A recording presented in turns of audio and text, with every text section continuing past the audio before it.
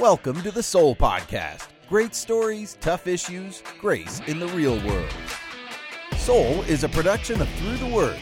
That's the intro. Time for the show. So let's get to it. You've got to hear this story. All right, I am unmuting. It's time to go live with the Soul Podcast. Thanks everybody for joining us for our live recording of what will be our episode 1 of season 2. Let's take down the mask here. And I'm going to start with just me and Brad for a second before we bring our guest in. Brad, how you doing? I'm doing good, Chris. How about yourself? I'm doing good. I'm excited. It is season 2. The Soul Podcast is back. Yeah, no, I'm excited, and a little new platform here because of the virus pushing us in this direction. But it's exciting. This is a cool platform. We get to go live, man. We get to go live. So this is like a sneak peek for those of you who are watching live. We're actually recording this for Friday. We're going to release our next episode of the Soul Podcast, and we begin season 2. And we're both locked up at home, and so is our guest. So we are meeting remotely, and so we are experimenting with new equipment. We actually did a little bit of this before, but it's good. Well, how you been, Brad? How you doing over there? I'm staying good, man. The sun's been out. I've been making sure I get my exercise in, getting that sunshine, beating on me a little bit, and still, working as a teacher. We're doing everything distance learning, so that's a challenge, but it's going well. We're gonna get through this. So your work is definitely essential work. You count as one of the essentials you are as a teacher, but you don't actually get to go show up at the usual office at your high school. So teaching from home. Zoom. Zoom is the name of the game for education recently, yeah. And so you get to be part of that. Well, we're going to talk with our guest today, so I'm going to introduce him momentarily. But we're actually going to talk about some stuff going on. We're talking to a doctor to get some medical advice. So we'll be talking about where the place where faith meets medicine for today. And we're recording 2 episodes. So if you're watching a live show, you get to tune in for 2 episodes. You want to stick around with us for both of them. For episode 1, where faith meets medicine. Episode 2, where faith meets pandemic, as we will be talking about COVID-19 and coronavirus and all that goes with that. And so I'm looking forward to that. So let's go for it. You ready to welcome our guest? There is Dr. Dung Trinh, also better known as Iggy, my good buddy. Iggy, how are you? Hey, I'm good. You are also on my Facebook Live as well. Oh, so hello, Facebook Live. 2 places. Hello, so 2 Facebook Lives at once. It's kind of funny. Dr. Trinh's Facebook Live. Okay, Dr. Trinh or Iggy, which one do you want me to call you? I've known you as Iggy for some time now. You can call me whatever, Dr. Dung Proctology. Anything's fine. It's all good. It's all good. For those of you concerned that Dr. Trinh might have not realized that his first name might be awkward to some of you, he also has a very good sense of humor. Now,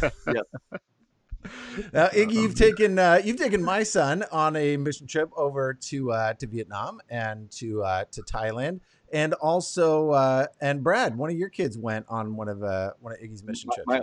My oldest daughter, Alyssa, went to Peru. And then myself and my wife, Andrea, went to do relief work in Houston after the hurricane with Iggy. Oh, fantastic. Now, we're going to be talking mission work. We're also going to be talking some COVID-19 as Iggy still works as an ER doctor. He also served for many years as a medical professor at University of California, Irvine. We're stories. We're all about stories. So we're going to get some of Iggy's story, which actually, as much as I really want to get to talking COVID-19, Iggy's story might be my favorite part of what's ahead in our conversation, as it goes all the way back to 5 years old in Vietnam, the last day of the Vietnam War. So we'll get there in a second. Now, did I miss any of the things that you do? We medical missionary, tongue out missions. You worked for several years as a medical professor at UCI. You're still working as ER doctor. But what did I miss something? I have nose rings to sell you. He does. He really does. I have a nose ring to sell you. Body jewelry. And belly rings too. I got belly rings. I got just for your belly. That's good. Okay, I'm hoping to have at some point a serious conversation. Oh, I did forget. You are on the board of Alzheimer's Orange County. Yeah, I do a little bit of everything. And one of the things I appreciate most is much of your focus in medicine is about preventative medicine and health, which is my favorite side of medicine personally. I'd rather meet you on the healthy side than the sick side. Yes. So Yes. in the midst of all that, you're also a very gifted explainer, which is one of my favorite gifts. I am an explainer of the Bible, and you are an explainer of all things medical, I would say. Yeah. Did I describe that correctly? Sounds great. So my folks who are on my Facebook group probably would want to know a little bit about your organization as well. Oh, good. Yeah, what we're is crossing Through the Bible streams and here. So yes, so yes. if you are watching from Iggy's Facebook Live, so this is the Soul Podcast. And the Soul Podcast is part of Through the Word. And most of our folks know us on Through the Word for our daily audio guides through the Bible. Everybody on the Through the Word app finds us by listening a chapter a day through the Bible with our audio guides to the Bible. But the Soul Podcast is focused on testimonies, stories of grace in the real world. And so Iggy, that's why we invited you to be a part of this, to share your testimony of God's grace in your life, which is a powerful one, and also to talk about tough issues. As we deal with stories on the Soul Podcast, those stories bring up difficult issues for us to grapple with. And we've got a significant one now as we all try to grapple as believers with how do we make our faith mesh with what we know or what we hear in the news and elsewhere medically about how to stay safe from the coronavirus and how to deal with all of that. So you're our resident expert to bring in on that question. Very cool. Well, let's dig in on that. We're going to get to your story momentarily, but I'm going to let Brad open up the rules of engagement. This is season 2. We're actually a little out of practice. Brad and I haven't done this for several months. We've been airing the episodes that we recorded way back in October, right? Yes. And so if we're a little rusty on this at all, I apologize. Thanks for watching live with us, guys. But Brad, give us the rules of engagement for the Soul Podcast. Yeah, and this is the first time we're doing it live. So we've always been in a studio and then post-production stuff, put them out. But here's the rules of engagement. First off, respect the story. We're going to talk about some serious issues with Iggy's life, with COVID-19 and so forth. Story comes first. So we need to focus on that there. Humility before wisdom, because good questions come before good answers. We're here to understand. We're here to grow. This, COVID-19 stuff's political. We don't need to get all political, but we want to try to understand the best we can. Politics plays into this one. There's no way out of it. Yes, you're right. But still, grace always, though, Chris. Grace always. For every issue, for every life, there is grace, and we intend to find it here. And then God has the last word. We're going to get to our throwdown. God has the last word. We seek the Lord in every story. We're going to seek the Lord in your story, Iggy, and in our world story currently and what we're going through. So here we go. Let's rock and roll. All right. Amen. Lord, guide us as we speak. May our words be always with grace. Yes. So Iggy, you're working in the ER once a week. Give me before I want to get to your story momentarily, but what's going on locally here in Orange County in the ERs as far as COVID-19 goes? Yeah, well, I'm happy to report that, knock on wood, that what we see in Orange County in regards to COVID-19, we are, I believe, flattening the curve. And that doesn't mean we have it under control. That doesn't mean we aren't making more diagnosis on a daily basis. That doesn't mean there isn't anyone in the hospital with COVID-19, because there are. But when I say we're flattening the curve, I'm comparing it to other areas where you have a straight shot up with infections. You remember Italy, right? Mm-hmm. They were growing by double digits every day. And you remember New York, a few weeks ago, just straight up by leaps and bounds as far as patients diagnosed, hospitalizations, ICU admissions, and all that. So luckily, we are not seeing that as much in Orange County as in other areas. Again, I am knocking on wood because I can't predict the future. I don't know what it's going to look like in the next, few days as I am speaking today and telling you what May 5th looks like. But so far, I'm hopeful. Let's Good. say that I'm hopeful. So it's good so far. Good. And every location is going to be different. We're in Orange County, California, to differentiate us. In case somebody thought we were in Florida, we're in Orange County, California, and cases have been relatively lower than in other places. But are the hospitals still getting prepared for more coming? The hospitals are always prepared. We have locations in the hospital that are specifically designated for COVID patients, and these locations in the hospital, you can't walk through without gowning up into a hazmat type suit to go through the area. And so luckily the hospital system that I'm with is well equipped, well prepared. We got enough masks, N95 masks. You've heard of the horror stories of not having enough masks in many locations. Luckily, we're okay. But yes, we are prepared, and so we, if the number of patients come, hopefully we'll be ready. We have patients, but we're not seeing the huge spike of hospitalizations that we were expecting. Partially because we were prepared. We all stayed home.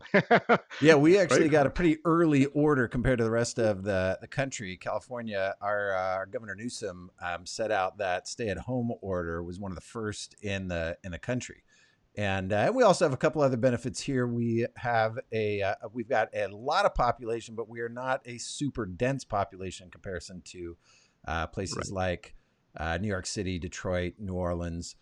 We got a lot of single family homes out here that are kind of spread out. So there's room for a lot of us to stay at home, but still head outside and walk around and not be too close to each other. Well, we're going to get to talking more about COVID-19 coronavirus, but I want to talk some story first.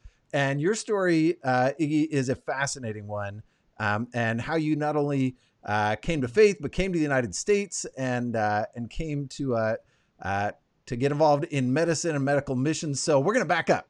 We're going to hit the rewind for a moment. And one of the most intriguing stories I've heard in a while comes your story. How old were you when you left Vietnam? Take us into that story. Sure. How long you got? I'm just kidding. But so my story is based on what I do remember as a 5-year-old kid during and living through the Vietnam War. I remember the Vietnam War ended April 30th, which is actually just a few days ago, right? We commemorated the anniversary.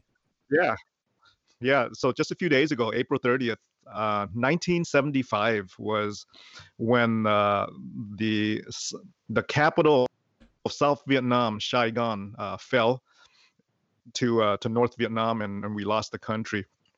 So that was back in 1975, April 30th. I was 5 years old, and one day prior, it was April 29th. I recall being at the Saigon airport. It was a gray day. It was a drizzly day, and I was on the airport tarmac. I wasn't inside the airport. I was outside on like the runway. And so my sister Katrina was with me. My other sister Hung was with me. My brother Kung was with me. I was the oldest, by the way, as a 5-year-old kid. So I got one sister who was 3, the other was 2, and my brother was 3 months old. Wow. And mom was with us at the time, and grandma was with us, and I remember the shooting around us. Hearing gunfire. I remember hearing shelling and bombing, and I knew that the fighting was pretty close because it was just we heard it as we were on the tarmac, and it was pretty much probably door to door shooting by that time, because it was a day before the end. The enemy at the time was already in the city, and I remember these large helicopters. I think they call them Chinook helicopters. Have you heard of those? Yeah. They're like little pickled looking helicopters, right? So these Chinook pickled helicopters, they were black, and they're really large, and they were I remember them landing in front of us, and it was really windy because we had no protection besides a bed sheet that we had that we try to hover it over our head every time a helicopter landed. Super windy, super loud. Imagine a helicopter several hundred feet in front of you. We didn't have ear protection, obviously. It was windy, it was loud, but these large helicopters would land, and it would be probably 200-300 feet in front of us. The helicopter lands, the back would go down, and I would see like groups of Vietnamese run into the helicopter, into the back of it, load up the helicopter, and then it would take off. And then another one would land, and another group of Vietnamese would run in to the helicopter, would take off, and then eventually there was a helicopter that landed pretty close to us. It was probably 150 feet, 200 feet away from. I'm visualizing. It was like night, like yesterday, right? Wow. And it was loud. It was windy. It landed about 200 feet away. The back went down, and then we were told it was our turn to run. So It's crazy. So as a 5-year-old kid, so I grabbed my sister's hand. She was 3, Katrina, and I started running toward the helicopter. And then my mom had my other sister Hung in one hand, and my brother Kung in the other hand. And then so we all just ran toward this big helicopter. Super windy as we were running toward it. It was like trying to run against a hurricane. And so we got up to the back of the helicopter. The back was down. And on the right side was a U.S. military guy with a helmet on and a pistol. And then there was 2 rows of seats. And I ran in and I sat on the left-hand side, sat down, and then we buckled up. And when I sat down and buckled up, and the family sat down, buckled up, I felt, and I was only 5, right? I was only 5, but I felt this sense of relief that because I knew that this whole war experience I lived through was coming to an end. I knew we were going somewhere, right? I didn't know where, but I knew we were going somewhere as a 5-year-old kid. And so I remember during my childhood sleeping underneath my grandma's house, underneath the bed. I slept underneath the bed at night, and oftentimes we would sleep underneath our beds because at night we would look outside the window and we will see flashes of light, and we knew they were fighting outside. We knew they were bombing and shooting, so we were always afraid that the roof would fall down. And so we spent a lot of nights just underneath our beds sleeping, and I remember some of my aunts, there wasn't enough space for everyone under the bed. So there are folks in our family who like set up tents and slept in tents in different ways like that. But I remember that. I remember running in bomb shelters during the day when we would hear like sirens. I remember the Viet Cong. The Viet Cong were these Vietnamese guerrillas on the other side. At night, they would go out on patrol. During the day, you don't know who's on the south and who's on the north. You don't know who sympathizes on whose side. But at night,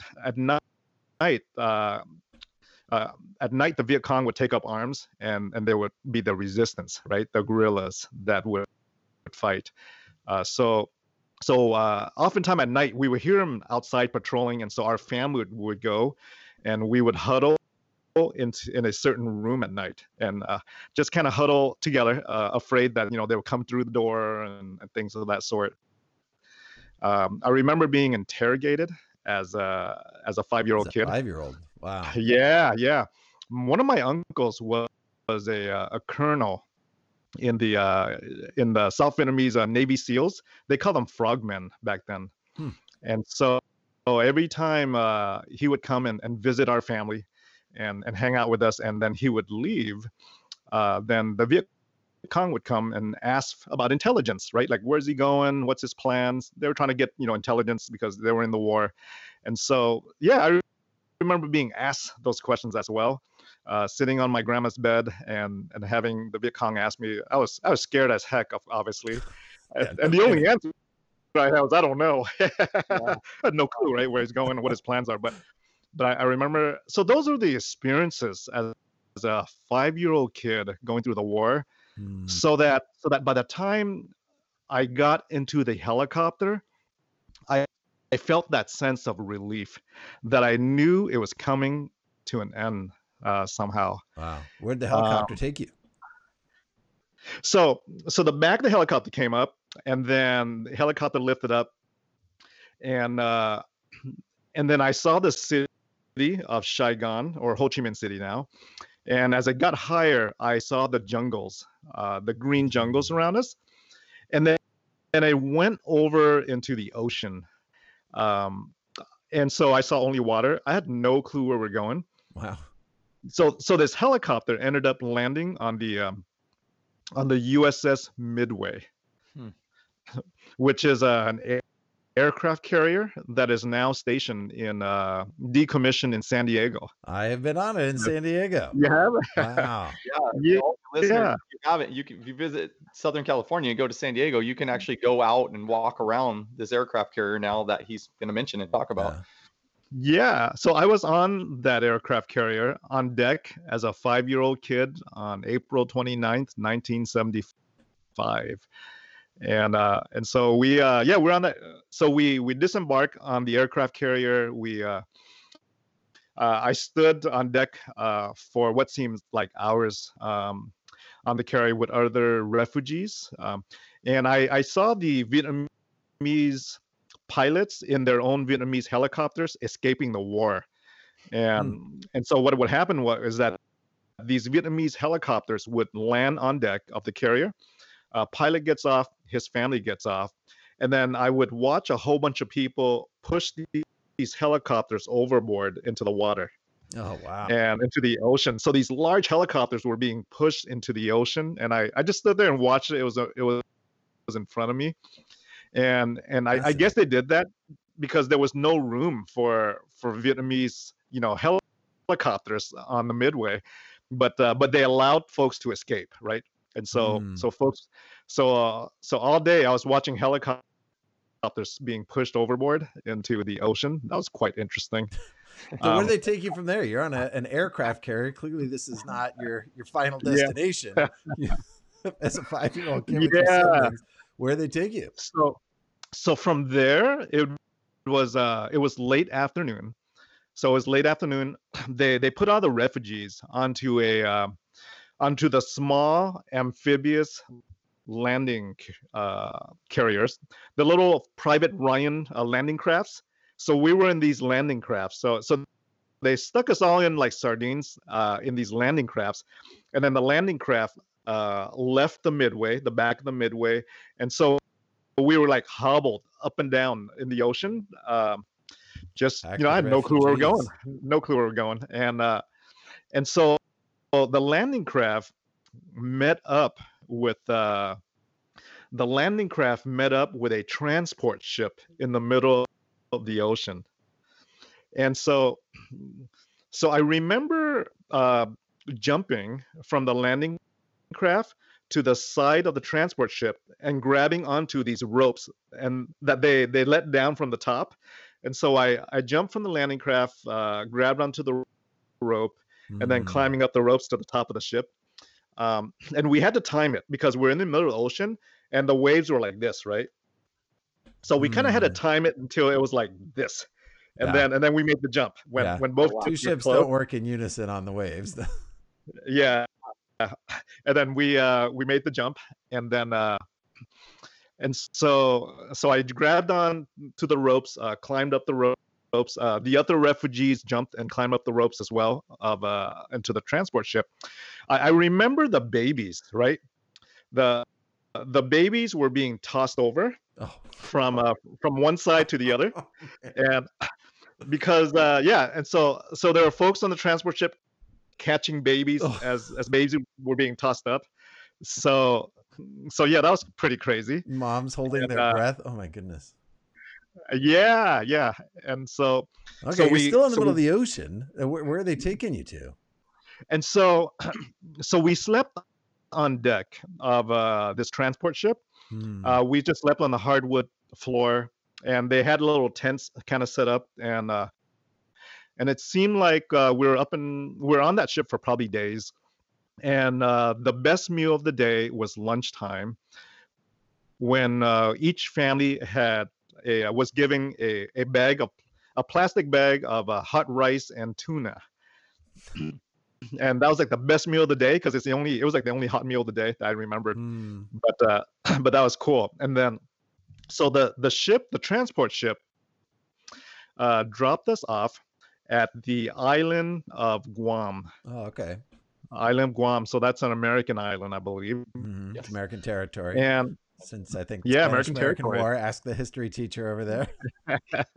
Yeah, and then I remember there was an Air Force base on there, because I recall watching the planes take off at the base, and we slept in these little half dome Quonset huts. Okay. So we slept in these U.S. military huts on Guam. We hung out there for a few months. I remember watching movies on bleachers outdoors, and outdoor movies and things of that sort. But we weren't allowed to enter the United States unless we had a sponsor. And so we were stuck in Guam for some time because we didn't have sponsors. We didn't know anyone in the U.S. Who would be willing to sponsor us. And then one day, we were told we had a sponsor. Out of nowhere, nobody knew you. Yeah, nobody knew us. And so the sponsor was the church. Hmm. The sponsor was the church. Now, was your family believers at this point? No, I grew up Buddhist. We grew up pretty much in a Buddhist family tree. My mom currently, is a Buddhist nun, Mm-hmm. and my uncle's a Buddhist monk in Vietnam. And so our family tree is fairly, traditionally Buddhist, just like most Vietnamese. So when I grew up, I went to school. I think it was either a kindergarten, a pre-K, or whatever it was back then for a 5-year-old kid. But I went to school at the Buddhist pagoda. The the Buddhist temples was where we were taught Oh, okay. as kids. And so I remember chanting and doing the gong and doing all that. So Buddhism was what I knew. Hmm. I had no clue about faith outside of Buddhism. But my first introduction to God was being sponsored by the church. So Iggy, the church, Yeah. where was the church at that sponsored you guys? Or what So did you know about them? I'm back. so I don't know much about the name of the church. I know that the lady who was our sponsor lived in Seal Beach. She lived inside Seal Beach Leisure World.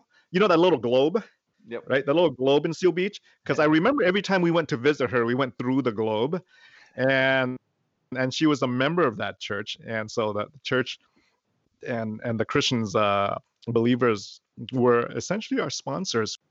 We were literally rescued by God. That's the way I viewed it.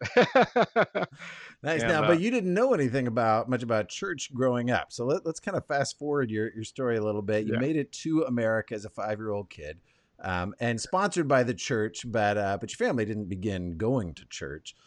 So now you grow up as a Vietnamese American. So tell us a little bit about that and how God entered the Yeah. equation again. So because we had a sponsor, we were flown from the island of Guam, hopped on a plane, and and landed at El Toro Air Base when it was still an air base in El Toro where the Marines were. So we landed in El Toro Air Base, got off the plane, hopped on these big, long black buses that I remember. And these buses took all the refugees down to Camp Pendleton.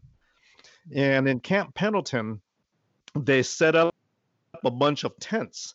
They called it Tent City, and just set up for Vietnamese refugees. I had the privilege of meeting the colonel that was in charge of setting up Tent City at our Tongue Out Gala. Oh, wow. I don't know.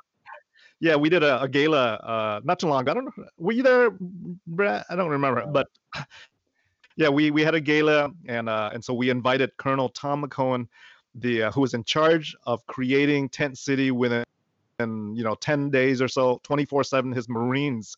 His group of Marines built Tent City for us, and he came and we in the Vietnamese community in Little Saigon had an opportunity just to thank him and to thank our veterans. It was super cool. That's incredible. And yes. that gives us a little sneak peek, I think, into where we're going with the conversation, in that we're talking about faith in medicine, and you're a medical doctor now. But one of the challenges, I think, for Christians sometimes is finding that place where faith and medicine come together, because medicine is a very practical thing. And in a lot of people's minds, faith is sometimes seen as a very supernatural thing, outside of the natural, the place where those come together. But your story, your life, from the beginning, your first encounter with the church was not a miracle worked for you. It was a caring in a very practical way. And that's a big part of your life now, not only in medicine, but also in medical missions, is helping people in practical ways. And that it's also going to be a good directive again in our conversation about responding as believers to coronavirus and COVID-19. Faith deals in the natural as well as the supernatural, but it also helps us deal with the natural. So that just my mindset where we're going with this. But come back again where faith entered your story. Oh, definitely. You can be a person of faith without throwing away your brain. How's that? Amen to that. Amen. I'm talking with a doctor and a rocket scientist, by the way. Chris is a rocket scientist. What's a rocket scientist? You're a doctor. I mean, I'm a teacher. I hope you're not teaching just on faith there, that you're dealing with practical stuff as well as a teacher at a public school. But the two come together. And the two come together. You can certainly have faith without throwing away your brains. If you think about the folks that Jesus called, right? He called fishermen, he called tax collectors. But one of the person that he called was a physician. Luke. Amen. Yeah. Right? Yeah, one of the person that Jesus called was a physician. So there you go. That's faith in medicine. And he remained a physician. There was no throwing away of his medical books. There was no, casting aside the old for now. Now we're just going to walk around healing people supernaturally. So why bother with medicine? There wasn't that. He remained a physician. And Jesus' ministry oftentimes starts with healing. He went around and he healed. He healed physically, right? He healed the blind, the lame, right? His ministry was a ministry of physical healing, and then he moved on to spiritual healing, right? And if you think of healing from a holistic perspective, right? Well, we are not just an organ. We are not just a heart or liver or lung. We are a whole person, and when you talk about healing involves the body, the mind, the soul, the spirit, right? The emotion. That's entire, holistic healing. Because I think they're all kind of connected, actually, right? The mind and the body, they're all connected. If you're depressed, your immune system goes down. Right? If you ate the wrong things, right? Something else happens to your brain. Your mind, your body's connected. Yeah. When you're sick, you So can get so I do depressed. When you're not. depressed, you can get sick. The two things go together one way or the other. Yeah, and so there is no contradiction that I see between faith and medicine. As a matter of fact, we don't throw away evidence, right? But people are saying if you always have to prove something, if you always have to ask for evidence, then you don't have faith, right? But not true. Jesus asked us to have faith, yes.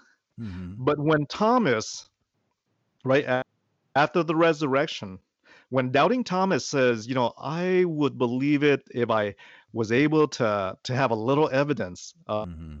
of putting my fingers in his hands and his feet, right, and where the nails were, it was solidify my belief. What did Jesus do? Yeah. He actually He provided some evidence. he provided some Right. Touch. evidence. Yeah, the Bible is a great deal about evidence. Testimony is when we talk about historical evidence, though historical evidence is established through testimony primarily, Right. and the Bible focuses a great deal of Jesus' story on testimony as evidence, especially Luke. Luke, who was a doctor of medicine, was also one who put together clear testimony of the story of Jesus and established that evidence so that we might believe through that. Yes, faith comes in as a belief, but it's a believing in testimony and the evidence that leads us to that faith. Well, how did you come to those two? Let's go back to that. So let's back up to your story. Those two things, faith and medicine, are both primary drivers in your life. You lead medical missions, which bring those two things together, and you also work in as a doctor in the ER today. How did those two elements come to be a part of your life? I I think in the body of Christ, we all have different gifts, and I guess I was given a gift of of of of science, of medicine, and a calling to do what I can for healing, right? As a physician. Um, so simply, medicine to me is my calling. It's a it's a calling beyond beyond business. It's a calling beyond making diagnosis code and charging and billing and things of that sort. It's really a calling that involves not just physical healing, but emotional healing, mental healing, and spiritual healing. And that's always been where my heart is, which is why I do medical missions work with that. Amen. Which is actually why I kind of stepped down as the facility medical director of Memorial Care 2-3 years ago. It's because I was out of the country 5-6 times a year while being the medical director and of a facility in a full-time practice. And I felt guilty every time I left the office because my patients at home were waiting for me, and my partners in the office and had to cover my spot, and I was out of the office so often because of medical missions, which is why I kind of stepped down to do the kind of work I did. But medicine, if you think about healing, I think it involves, again, not just physical. I think we have to integrate and look at emotional, mental, spiritual. I've prayed with my patients before, and those who are interested in prayer, I would pray for them. Those and it provides, I believe, therapeutic benefits just through listening, praying. Besides writing a prescription, right? Now, how do you physician. respond to a patient who says, "Okay, you can pray for me, but then if you pray for me and God is all powerful, why don't we just leave it at that and you can forget the prescription? You can forget the rest of the medicine."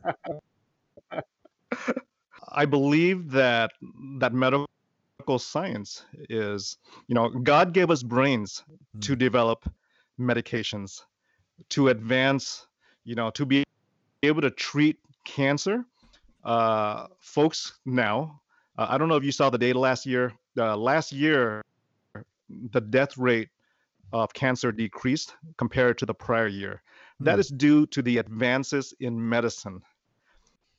We are given a brain to use our talents to advance medicine, to do what we can to protect this body that we've been blessed with, that we've been given. This body's the temple, right? This body has been called the temple. Our role is to protect our temple, to keep it as healthy as it can.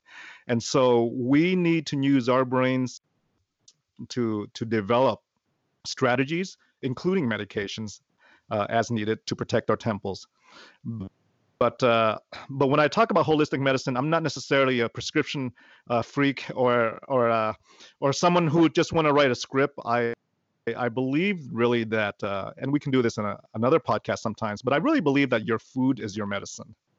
And we ought to go toward the route of preventive health.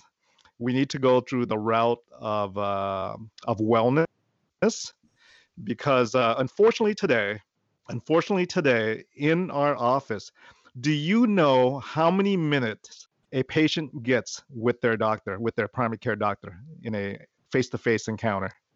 A patient gets about 7 minutes with their doctor. And in the 7 minutes with your doctor, right, your doctor is busy talking about what you're here for, reviewing your lab results, writing your refills, putting in your referrals, discussing the consultant's notes. Where is the time to talk about wellness and prevention in 7 minutes? It is not there, right?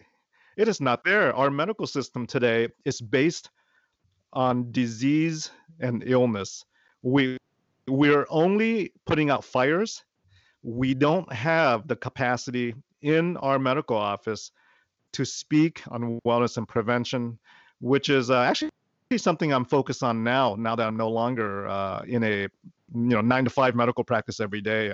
My focus is really on wellness and prevention and on educating the public with that. All right, yeah. I keep sidetracking us, but if you ask me, I'm 100% about, when it comes to medicine, I'm about the wellness of eating well and exercising well. And if we were going to get dangerous and go political here, my theory on public medicine, on socialist version of healthcare, I'd much rather the government spend the money on getting everybody to eat well and exercise than spend the money it takes to heal them afterwards. It'd be a whole lot cheaper to the taxpayers. So that's my crazy theory. Hold another podcast. 100% correct. We don't spend enough time in healthcare devoted to prevention, right? We don't spend enough time in healthcare educating, the Americans on wellness, on nutrition, on diet. Because if we did that, right, the hospitals will probably be empty. Bad for business, right? Bad for business. Yeah. And, that's where the capitalist model, if we're going to get political again, where the capitalist model, kind of falls short, is that the medical system makes its money with the expensive stuff, which happens after people are sick. But if we're going to try to really help people, it's about that. The greatest help comes with preventative medicine, with eating well and with exercising and getting out, get some sunshine. Okay, I've sidetracked us too many times, and so you know what time it is, Chris? Oh, it's Miller time. It's throwdown time, Chris. It's theology throwdown time. It is theology throwdown time. I was hoping to get, I was hoping to, want to get your testimony in here of how you got saved, but we're going to get to that. But Brad is my timekeeper. Brad, did you bring the red card and yellow card with you? Can you see these right here? Are they showing? What does that mean? So this means to stop talking. It's pretty hard. I was kind of waiting when you were going to bring out the red card. This one is more hey, speed it up a little bit because we're running short on time. Chris knows he's normally in the studio. I've been really good because I've been so intrigued by what you've been saying. I couldn't stop, but here we go. So Brad is our timekeeper here, and this is our first time where everybody actually gets to watch live. Usually Brad is sneaking where nobody can see the red card at me, the yellow card, because he happens to also be a soccer coach. So So he's got those available. Okay, Brad, I'm going to let you introduce our theology throwdown for today. What are we talking about? So for those of you that are new, Theology Throwdown is basically where we look at the topic we're dealing with and we say, where is it in Scripture, essentially? I mean, and we're throwing out some verses here. So we're gonna kind of bounce back and forth between Chris and Iggy, and we're gonna get some verses dealing with this. But today, first off, actually, let me give you some rules real quick. Basically, read your verse and you can apply it to the question, but don't go too detailed, because that's when you get shut down with the red card. Red card comes out, bam. So don't forget that can happen. All right. So we're good on that part. Everybody good? Iggy, are you good? Mm-hmm. Yeah. Chris, are you good? Chris can't stop. He's a preacher, so he starts preaching. Mm-hmm. But today's question is basically today's question is what we've been talking about, though, and it's where do medicine and faith meet? I mean, it's essentially what we've been talking about, and what's the balance? So we want to get some verses here from the Bible. We've been talking about it. Let's go more into the Bible. Chris, you got one for me? Okay, so I'm going to steal one from something that Iggy shared earlier. Colossians 4:14. One of our viewers actually asked where to find this. Colossians 4:14 says, Luke, the beloved physician, greets you.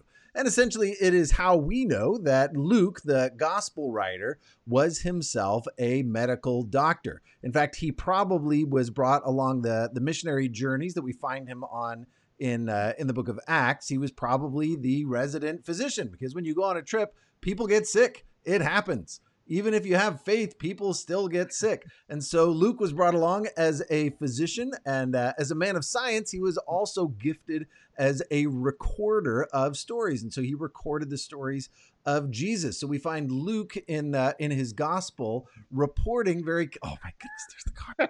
Right.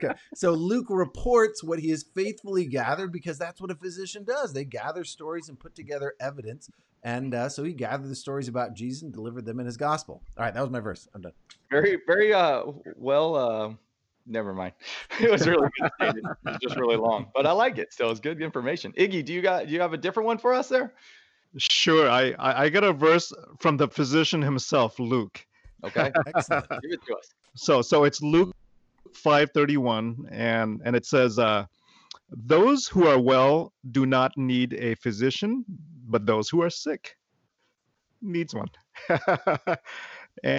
and to me, there's no conflict between faith, medicine, or science. When you're sick, you need a physician. Whether you're sick or not, you can benefit from faith, with or without illness. But there's a role in all of this, and God gave us a brain to again advance and develop science as well. I love that. Thank you for that. And Chris, I'm coming back to you. I think you have one more. Okay, I got one more verse. 1 Timothy 5:23. This is Paul giving Timothy some directions and how to deal with a problem he was experiencing physically. And Paul tells him, no longer drink only water, but use a little wine for the sake of your stomach and your frequent ailments. Two things we observe here. Timothy is a man of God, a faithful man of God. Paul speaks very highly of his faith and service, and yet he was a man who experienced frequent ailments.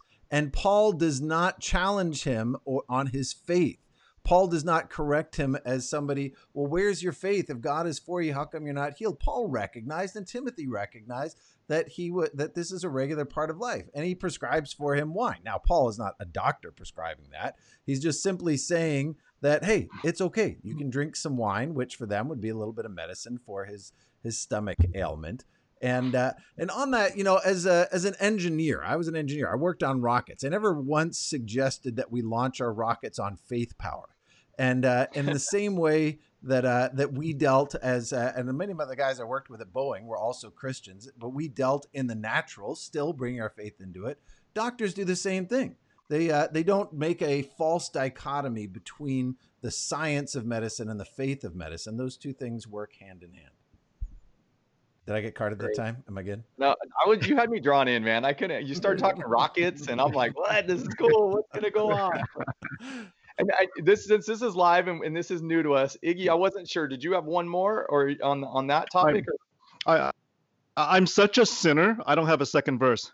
Oh, that's fine. That's fine. It's good because we have enough stuff we're talking about right now. So yeah, I actually want to get back to the story. So two things I want to talk about to finish out this episode. We're going to record a second episode here But actually, let's do this. Our next episode, Iggy, I want to get your salvation story. We get to hear how you ended up in America, but it's going to be some years before you actually found faith. Although it was the church that brought you here, your family was still practicing Buddhist, and you were not allowed to go to a Christian church. So let's get that story next episode. But let's round out this episode by now bringing in the COVID situation. Let's talk a little bit about coronavirus and COVID-19. How does our faith affect how we respond? How should we be responding to this in faith? And I'll say this, that there's a wide gamut out there in what people are doing. There are some Christians who would take the stance that if we have faith, that we should be able to just gather in church and meet face to face, and we have faith in God to protect us, so we don't have to worry and take those extra measures, face masks and distancing. And you get way on the other end that as Christians, we should be even more considerate for the sake of others. And Iggy, give us some insight as a Christian. How should we be responding to the challenges and all the news that comes at us? How do we respond to COVID-19 and protect ourselves? Yeah, as a Christian, I follow the science. I follow the medicine. I follow the data, and I don't follow the politics. I don't like the politics. I don't even watch the stuff.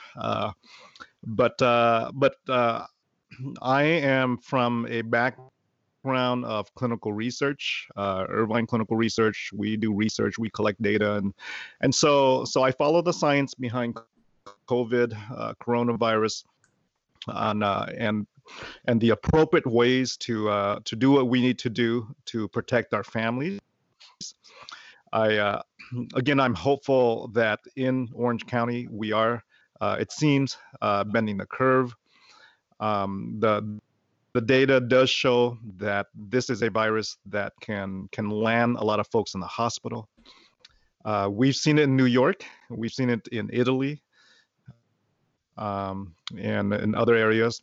The data does show that the death rate is it's probably going to be pretty low when we end up looking at how there are many people who may be asymptomatic without symptoms walking around infected as well. So if you added the asymptomatic or mildly symptomatic patients with coronavirus, and you increase that denominator of the number of folks infected, your death rate is going to go down. And so the death rate now looks quite scary. We're looking at, in some places, 5%, and in Italy you can see up to like 9%. That's pretty intense to look at. It is intense. It is intense, and the data is based on the fact of who we select to test and to look at. And when you have limited test kits, you're not going to test those who are not symptomatic or mildly symptomatic. When you have limited test kits, you're going to test everyone who ends up in the ER who's super sick. And so your numbers will be skewed with that. Iggy, can you talk a little bit about the different tests? Because I know you've mentioned to me about the antibodies test versus like, how do you know if you have it, or how do you know if you've had it, I guess is the question.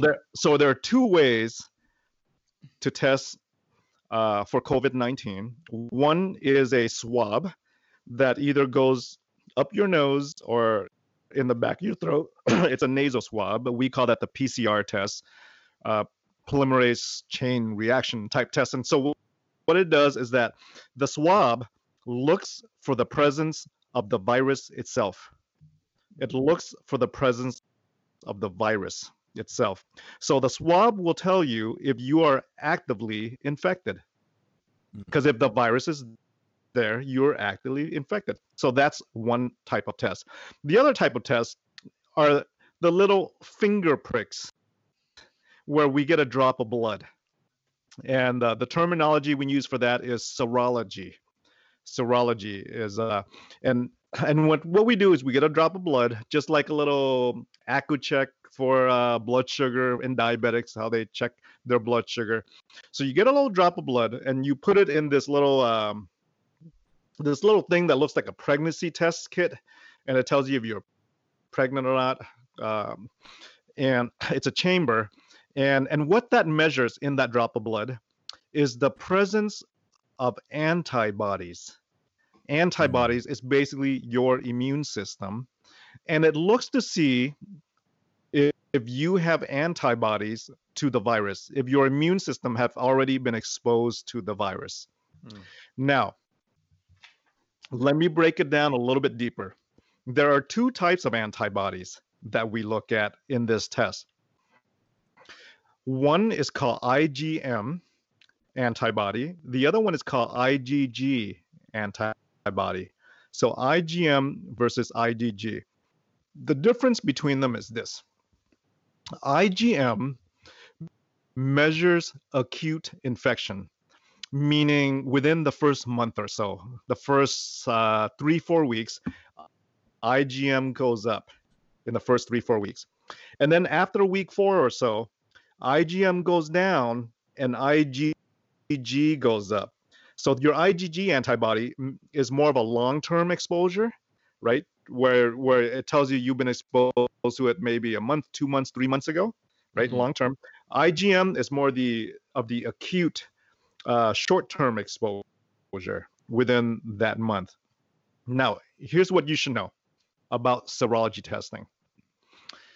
We don't know yet, because this is a new virus. We don't know yet if having IgM and IgG actually makes you immune from getting this infection again, right? We don't know if it means immunity where you won't catch it again, because it's such a new virus. We actually don't know yet. So what we do know is that you've been exposed to it. Okay, that's the first thing you should know. Second thing you should know is that the IgM level, which is the acute reacting antibody to it, the IgM level does not show up until maybe day 4 or day 5 of exposure to the virus, of being infected. So the first few days of infection, you may be infected without any antibodies being able to be detected. It takes a few days for your immune system to build up your IgM level. So then the test so you could have you had it earlier. Yes. So you could have a false negative, right? Meaning you can have a negative test and be infected. If this was the first few days of your infection, it won't catch the IgM level. Does that make sense? Yeah. So that's the serology test. So the serology test, though, does not tell you if you're actively infected today. Yeah. The only way to tell you is the swab to look for the virus. So that's the two different types of tests: serology versus PCR nasal swab type testing. And do you know, are there home tests going to be made available? I thought you had mentioned at some point to me, or on video I had watched you or something. Yeah, I think the test kits, I don't think it's available now, but I think the test kits are so easy to really, it's kind of like a pregnancy test, right? It's the test kits Don't are so take it as a pregnancy easy test. to. Yeah, don't take it as a pregnancy test. Don't pee on it, right? I don't don't pee on it. Right. But I think the kits are pretty easy to interpret if you follow the instructions that it could be done from home. But currently, right now, I don't think it's being done from home. It's being done at a doctor's office. Okay. And the serology test, typically you can get results in like 10, 20 minutes or so. Pretty quick results with that. Now, so that's the testing story. But let's talk practicality. What should we be doing? Because there's a variety of ways to respond to all this. There's, of course, our use face masks and social distancing and staying indoors. These are the things that we've primarily been called to by both health officials and our government officials. But there are other things. You talked about preventative medicine and your food is your best medicine. Should we be thinking in those terms? And when you think about that kind of health, I kind of feel this challenge where there's being forced to stay indoors has, for a lot of us, reduced our daily activity and exercise that comes with walking around. And that's right. So how do we balance out? Testing is one thing, but a lot of us don't need it. How do we balance out? How much focus should we be putting on the social distancing, and should we be putting more focus on just getting healthy? Does that help with coronavirus? Yes, there's no reason you cannot walk outdoors as long as you have a mask on and you're not in the middle of a bunch of people walking around with the same crowd. Hmm. So I go for walks almost every day. I do, 3 miles, 5 miles every day for exercise. I was at Mile Square Park yesterday. I was at Great place different to walk. locations. As long as you are not grouped together, right? So as long as you follow the social distancing rules, there's no reason you can't exercise. Is there a With danger that. of it just carrying on the wind? If it's a windy day, there's people 20 feet away. Can I pick up enough of it because I'm out? Should I be wearing a mask or should I take that off? They're 20 feet away. I'm good. Get the fresh air. So we know that we know that it spreads through droplets. We know that it spreads through droplets, through a sneeze, through a cough. We have seen some data on the aerosolation of the virus, where it can sometimes live in aerosolized for was it 2-3 hours, something like that. Okay. Some data I've seen. I think it's safe just to really have a mask on. But if you're out hiking by yourself, I mean, you could wear a mask, but if you're out hiking by yourself and there's nobody around you for 100 feet, right? Mhm. I'm not saying don't wear a mask, but it doesn't have to be on 24/7. That's what I'm saying. Yeah. Because again, it's droplet spread. When I'm out, usually I have a mask. When I'm at Costco or shopping or getting some food, I have a mask on for sure. I've seen people drive in their cars by themselves with a mask on. And sometimes I scratch my head, like, are they protecting themselves against the car, or is the car protecting themselves against the person? But right? They just forget, because I've done that. I've just forget. I wasn't paying attention. But there's no reason you can't be out getting physical exercise as long as you respect social distancing. Does the physical exercise and does the eating well, as you're talking about shopping, like, does your food choices while you're out shopping, does that actually affect your ability to 100%. respond to coronavirus? 100%. Because those who are hospitalized, those who succumb and die from this virus, are those who have an issue with forming a good immune response, or those who have chronic medical conditions such as diabetes, hypertension, things of that sort, right?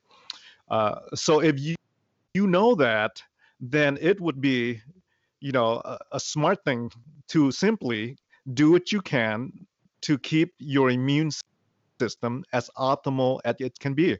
And nutrition is a huge factor behind boosting and keeping our immune system up. Amen. Huge. I do entire lectures on it for an hour on just the immune system and nutrition and diet. So Good. It's huge. So yeah, the more you can keep your nutrition up in a healthy way, the better you are, no matter what infection you get with that. Oh, Hey, I see a Chris. red card coming out. Yeah. Uh-oh. We got to wrap this episode on. Brad's or calling up, it. I should say, not on. Okay. And So here's we're gonna actually what we're going to do. We're going to wrap up this episode. Now, those of you guys who are watching live, you're actually getting a sneak peek. This episode of Soul Podcast is not getting released for a couple days out, but we're recording 2 episodes in a row. So it's going to feel a little bit long if you're here for the live recording. You're certainly welcome. Please stick around, hit the invite button, bring some more people with you. But we're gonna break for just a moment here, and we'll leave the live podcast going, so you don't have to log out and log back in. But we're gonna close out this episode, and we're gonna invite you, Dr. Trinh. We're gonna invite you back for the next recording, which is in a few moments. Yeah. So here's the things that we haven't got to talk about yet. I want to dig into a little bit more. So next episode, Iggy, I want to hear your testimony. How did you come to Jesus? How did you go from 5-year-old refugee to new American citizen to and in a Buddhist family? How did Jesus enter that story for you? And we're also going to talk about your medical mission work with Tongue Out. How did God bring you to a place of working in medicine and brought that together with your faith? And then sent you back to Vietnam and many other places in the world to work in medical mission, which includes with my son and with Brad's daughter and with many others who've gone with you on those trips. So some great stories there. So we'll get that in our next episode. And I also want to come back. There's some stuff here that we haven't quite finished talking about that I really want to get back to. when you talk health and wellness, you speak close to my heart. And I honestly think it's such an important issue for Christians. Somehow the Christian community in many places has some kind of, in many ways, either leaves health and wellness out of it or leaves medicine out of it. And has sort of taken an attitude that those are secular things, or those are Eastern things, or those are some other culture. Where I'm convinced it should be core to our culture to be healthy people as believers. So we'll bring all that stuff back into it in our next episode. You guys who are following along live, thanks for doing that. Thanks for keeping it lively for us. Really appreciate your comments as we go here. So keep hitting the hearts and the thumbs up, and again, let us know any questions as we go. You get the one benefit where if you're with us live, you can ask questions. So feel free to do that.